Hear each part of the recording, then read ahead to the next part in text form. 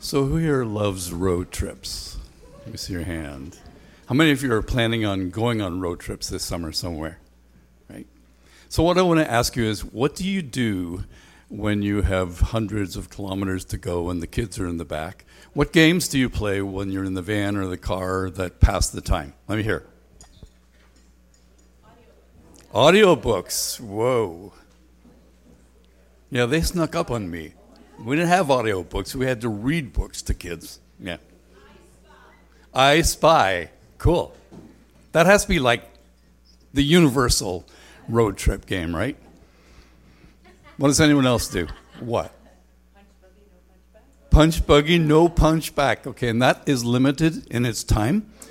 When it gets to be a fight in the back seat, then you have to pull over and say, no more of that, right? Any more? I play Rainbow. Rainbow. Yeah, so you gotta pick the colors of the rainbow, like the first person to get all the colors of the rainbow and see the colors of the dark. Sweet. Very nice. Sing until you have no voice left. Perfect. So I remember road trips with our kids, and they were long road trips. We often, in fact, every summer we would drive from here in Ontario to BC, and we tried to find all those games. So we played the alphabet game, which is find a place name, and I now know where there is a Z in Middle America and also an X in Canada, right? Those things. Our kids sang Newsboys songs. Remember those? That kind of stuff. We did that for several summers, and then one summer we flew. And it was like the kids said, wait a minute, you can do this in 3 hours?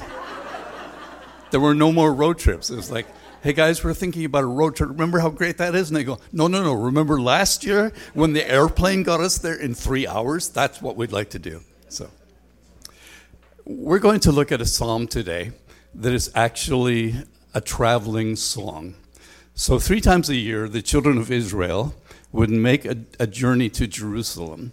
They were required to have a pilgrimage to Jerusalem.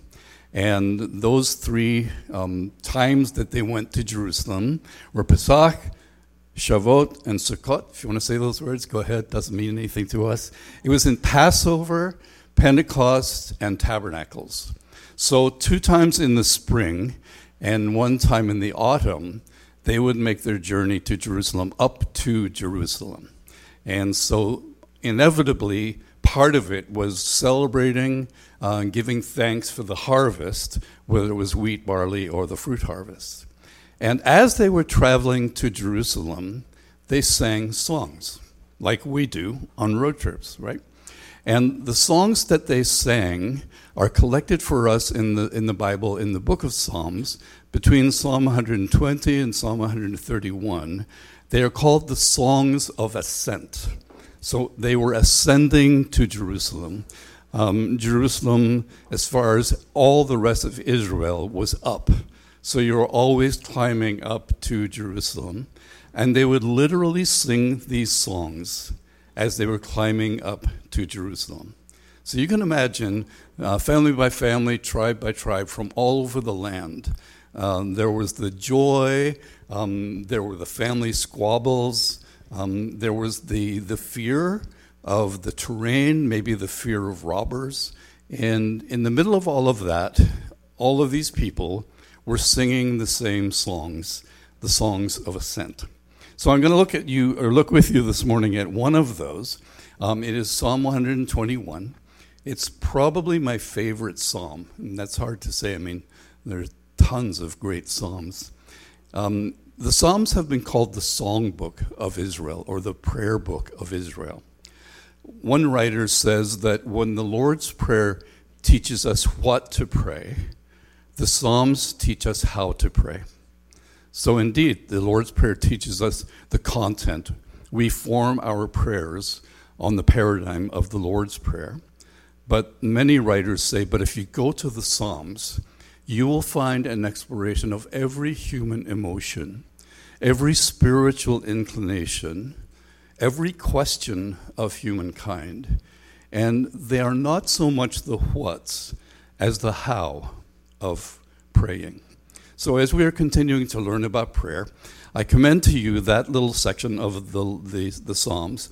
There's a wonderful book called A Long Obedience in the Same Direction by Eugene Peterson, the same Eugene Peterson who paraphrased the Message. It's a beautiful explanation, a beautiful meditation on these many, many Psalms. And if you have a look at them, you will find that they really sound like one another many times. The same theme comes up every time, really, through the Songs of Ascent. One of the prevalent themes is the theme of help. Where does help come from? Where does my help come from? I want to ask you if you're a person who easily asks for help or not. I won't ask for a show of hands. Probably you should go back to your Enneagram and say, no, I definitely do not easily ask for help. Look, I am a type whatever, or whatever other psychological profile you've been taking. If you're a guy, you probably are more prone to not ask for help, right? You're prone not to ask for directions. How many times has your wife asked you the question, are we lost? And your stock answer is no, even when you are helplessly lost, right? She says, didn't we pass by that building like a half hour ago? You go, no, it's a different one. And my advantage is that Annabeth has no sense of direction, so I can be all over the place and she won't know that I am hopelessly lost. Do you ask easily for help? As followers of Jesus, we need to develop the demeanor of asking for help, of being ready for help. And so in this psalm, we have a beautiful sort of poem about getting help while we're on the journey. So one of the beautiful images of the Christian life is the image of a journey, that we are travelers together. We are walkers along a pathway, a pilgrimage, and as we go along that pathway, one of the things that we will notice is that we need some help. And we need, first of all, be able to say, you know what, I need help. I need direction. I need advice. I need counsel. And then we do well to turn to the Psalms and say, what was it like to ask for help? So here's what the psalmist says, and I'll just take you through it. And hopefully you'll just sort of slow down and experience what it is that the psalmist is asking for, and then put it into your life. Like, ask yourself the question, in what parts of my life do I really need help? And where's that help going to come from? The world around us has all kinds of proposals about how you get help, how you get better, who you get help from, who you get better with. Many of those things are very good and very wise and very useful. But ultimately, when we come down to the fundamental question, who's going to help me? The answer is in the scriptures, and we're told that the Lord is our helper. So here's what the psalm is exploring. He says, I will lift up my eyes to the mountains. From where does my help come? When I was younger, I would read this psalm and just not get it, because if you read it in the King James, it says, I will lift up my eyes to the hills, whence cometh my help. And I go, what? How? What does it mean to say, I lift my eyes up to the hills, from whence cometh my help? The better understanding, or the better translation, is to turn it into a question. Not, I'm lifting up my eyes to the mountains because that's where my help comes from, but it's to say, I look to the hills, but where does my help come from? So on this journey that was often quite precarious, whether on the way to Jerusalem or even on the way back from Jerusalem, if you were just looking around and seeing the scenery, seeing the geography, at the top of all of the hills, what would you find? You would find in the Canaanite environs that the tops of hills were the places that pagan shrines were built. So there would be poles, or there would be stones, kind of like Stonehenge kinds of stones. And those were the places that in the Canaanite pagan religions, they would find their gods. And when they were looking for help, when they were looking for guidance on their journeys, they would look to the hilltops and they would say, there's the God that I am praying to, whether it was a pole or a stone. In fact, if you look in the prophets of the Old Testament, what God requires is that those poles and stones be torn down. And when there is a revival, it is often characterized by the children of Israel who have wandered off after those gods, tearing down, smashing down those idols. Many times, the children of Israel were prone, as we are, to look to the wrong places for help, right? They would have the same needs as we do. In their kind of condition and circumstance, they would be looking for fertility for their crops. They'd be looking for fertility for their wives. And so the Canaanite religions would depend on these poles and stones, and they believed that they would bless their crops and they would bless their wives.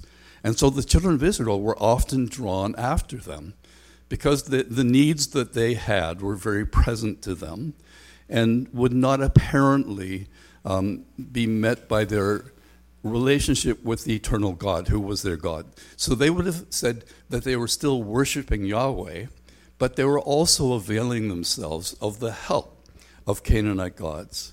And a revival was when they said, that help does not come from Canaanite gods. So fundamentally, we would ask ourselves this morning, when I need help, where do I go? Do I go to the near-handed advice givers? Do I go into my own head, to my own ingenuity? Do I go to a really good friend? Do I work out a better financial plan? Do I go to the bank? What my needs are, present to me as the needs for fertility were to Israel, I may be quite inclined to go to the wrong place. And I may go to that wrong place still with my Christian badge on, not understanding that throwing my hopes into these plans is not going to be the solution. Many times those plans are good. They are fine. And many times they need to be submitted to the Lordship of Christ, and they need to be submitted to the wisdom of Scripture and the wisdom to my friends. But fundamentally, I need to ask, when I need help, what am I inclined to turn to? Where do I think my help comes from? So having seen what's on the hilltops, here's what the psalmist goes on to say. Where does my help come from? Not from stones and sticks. My help comes from the Lord who made heaven and earth. I mean, that's the staggering observation. He's saying, does my help come from something that actually God made? And it's actually now quite inanimate. Even as a stick, it's no longer growing. No, my help comes from the one who made heaven and earth. So I remind you of Andrew's slideshow about the staggering universe that we live in and the enormity of God. And it continues to consume my head when I try to grasp anything about the grandness of God. And I come back to Andrew's coffee cup and think, seriously? Our whole universe fits in there, or our whole Milky Way fits in there? When I begin to glimpse how big the God of the universe is, who is beyond the universe, who called into being everything that is from nothing, it's incredible, and it is actually unsearchable. We will spend eternity exploring what God has made, God's great, good creation. And we will understand more and more in an infinite journey of learning how big God is. I mean, there was an old sort of gospel song that asked the question, how big is God? And the answer in the song is, he's big enough to fill this great wide universe, but small enough to live within my heart. And I remember thinking that was kind of pathetic, but not anymore, because it's absolutely true that the God I talked to this morning sitting on my porch was right there. I could talk to him like a father, and he would talk to me like a son. In the Old Testament, we're told of people that walked with God, that God talked to them like a man does to his friend face to face. So when I put that against the size that God is, first of all, I give up on being able to reckon how big God is. And when I understand that he is beyond big, beyond great, beyond awesome, and then also grasp, but he is personal. He knows me by name. He knows you by name. He says, why don't you call me Abba? Now, the Jewish scholars balked at that. They said, how could you give a name to the one who is enthroned in the heavens, to the one who is beyond big? And our answer is that, well, Jesus told us that we should call this same God our Father, Abba, Daddy. And we're allowed to. So the psalmist is in the space and the opportunity of a long walk, is just sort of meditating on the truth that everyone else will look to the hills for help, and it's useless, while we look to the one who made everything that there is. More and more, as I gaze at God's creation, it just draws me to him. It's a signpost to him. The beauty of growing plants, the beauty of mountains, the beauty of oceans, and that they are not distinct from God. They actually are what God has given to us, what he has designed and supplied to us. And here's the dawning thought that there's no other us in the universe. I mean, maybe there's life on other planets. It seems like that's not what the Bible is telling us. It seems like what the Bible is telling us is that this whole vast universe is here for one purpose, to sustain us here, because God loves people and gave us a place in this vast home that he has created. So do we need help? We do. Where are we going to get it from? Not from what's near at hand, but from the one who is far away and yet also intimately close to us. My help comes from the Lord who made heaven and earth. He will not allow your foot to slip. The Hebrew there is more about taking a tumble. So we now have grandkids. 2 of our grandkids are the little ones, and they were over a couple of weeks ago. And they don't walk, they run. And then what happens? They fall every single time. So what was like shrieking laughter becomes just disastrous wailing as they take a tumble. And what do you say to them about walking and how they should walk on the pathway? You'll say, honey, take my hand, right? And if they take your hand, what will happen when they trip? You'll hold them up. They won't skin their knee. They won't skin their elbow. They won't fall headlong because they're holding on to someone's hand. What is the thing that they're least likely to want to do? Is hold your hand, right? What is the thing we're least likely to do? Maybe is to trust God. In the middle of some situation where we think we've got it in hand and we're about to tumble, and God says, just hold my hand. If you hold my hand, I won't let you fall down. Will we trip? Yes. But we will not come to harm. We will not come to destruction if we're holding on to his hand. Now, how vigilant is he? He who keeps you will not slumber. How many moms here are tired out? Annabeth had like 2 years of her life she can't remember. She was so tired, right? You drift off. Maybe you're nursing the baby in the middle of the night, just fall right asleep. Even as a dad, you put the child on your chest and you just drift off. Do you know that that never happens with our Heavenly Father? He will never slumber, like he's never sleeping. He's never dozing. He never wakes up with a start and thinks, oh my goodness, look what just happened down there. I should have stayed awake. He never slumbers. What about the sticks and stones? I mean, there are times in the prophets later on where the prophets are actually mocking them and saying, you know, they have hands but they can't hold anything. They have feet but they can't walk.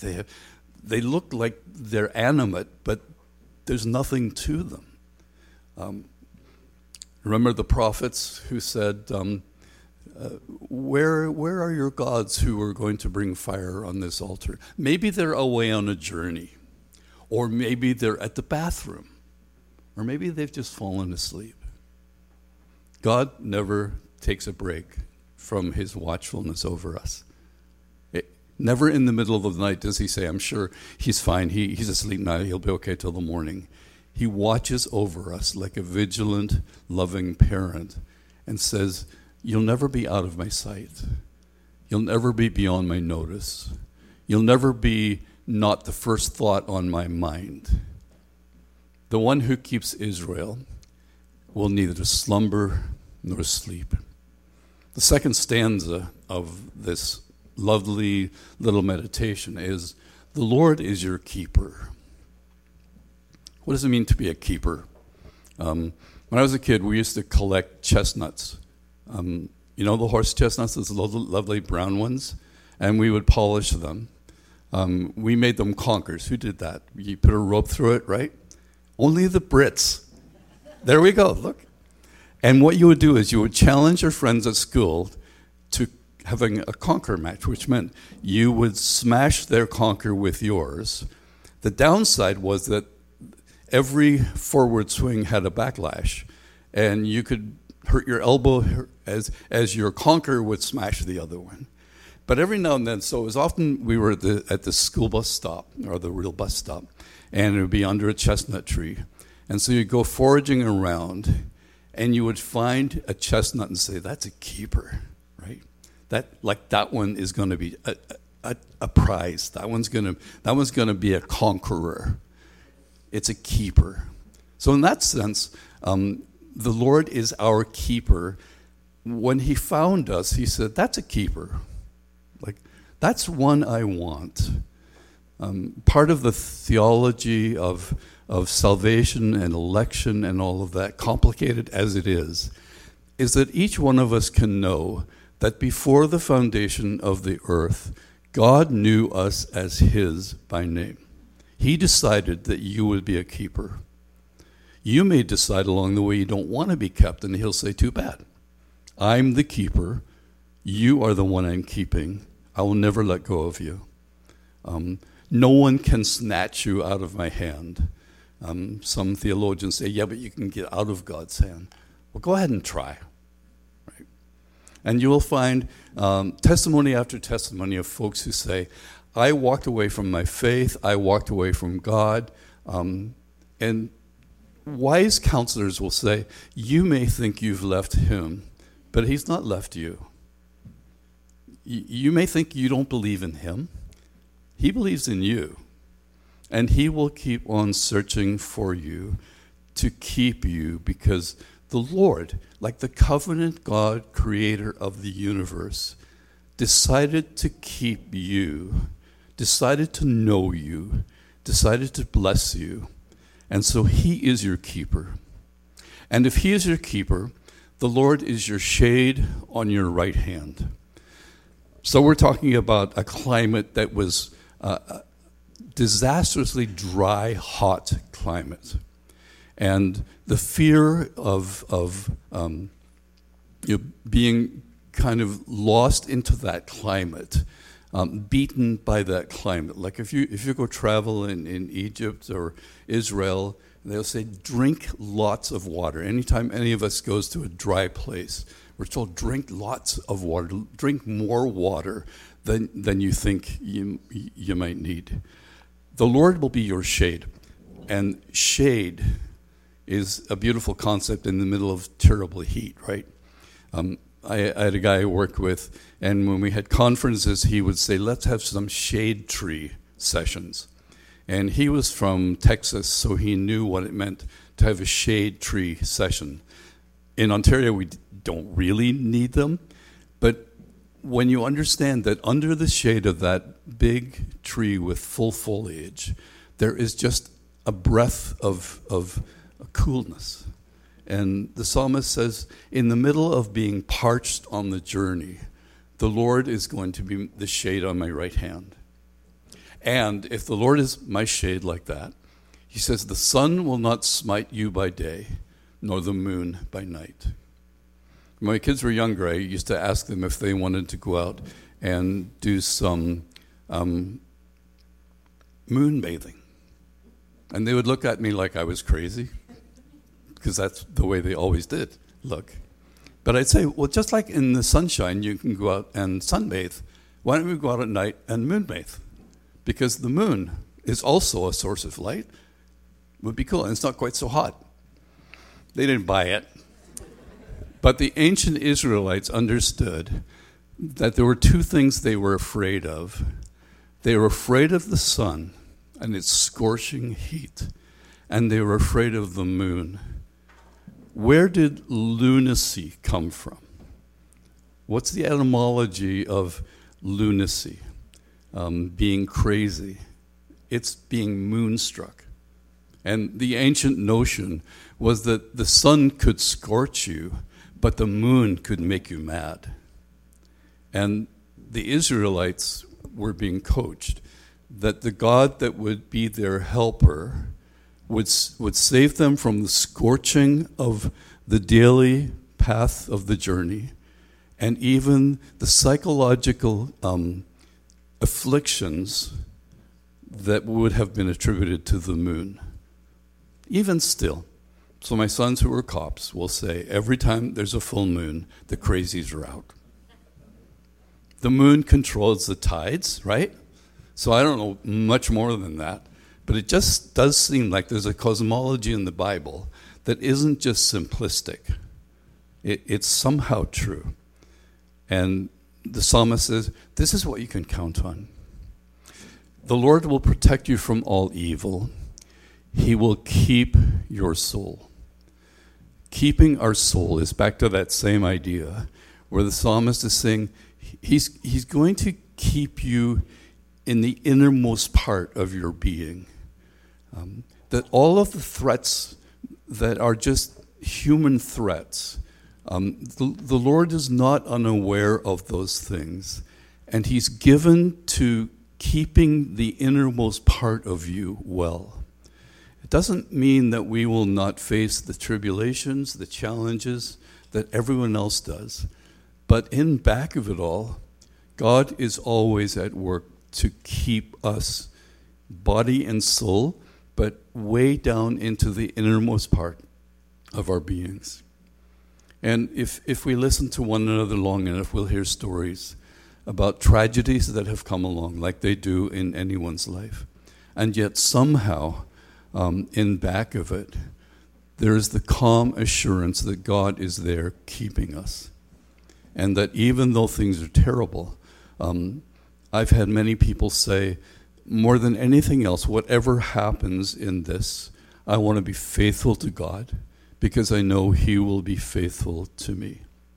That's something that is at the bedrock of our faith, that no matter what comes, we can have this kind of quiet demeanor of the psalmist that says, even on the roughest part of the journey, the God who made everything is committed to me, is committed to you.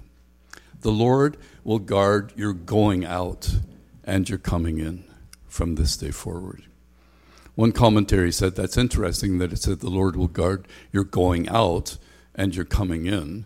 Is that the right order? And he began to imagine it was a journey in two directions. It was a journey up to Jerusalem. It was a journey away from Jerusalem.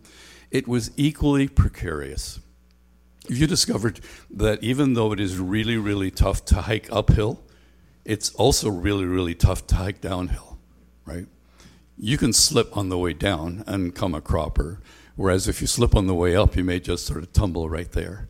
And this commentator is saying, what God is giving to us there is a picture that no matter whether the journey is uphill or downhill, he's going to be watching over, guarding over, keeping us from this time forth and forever.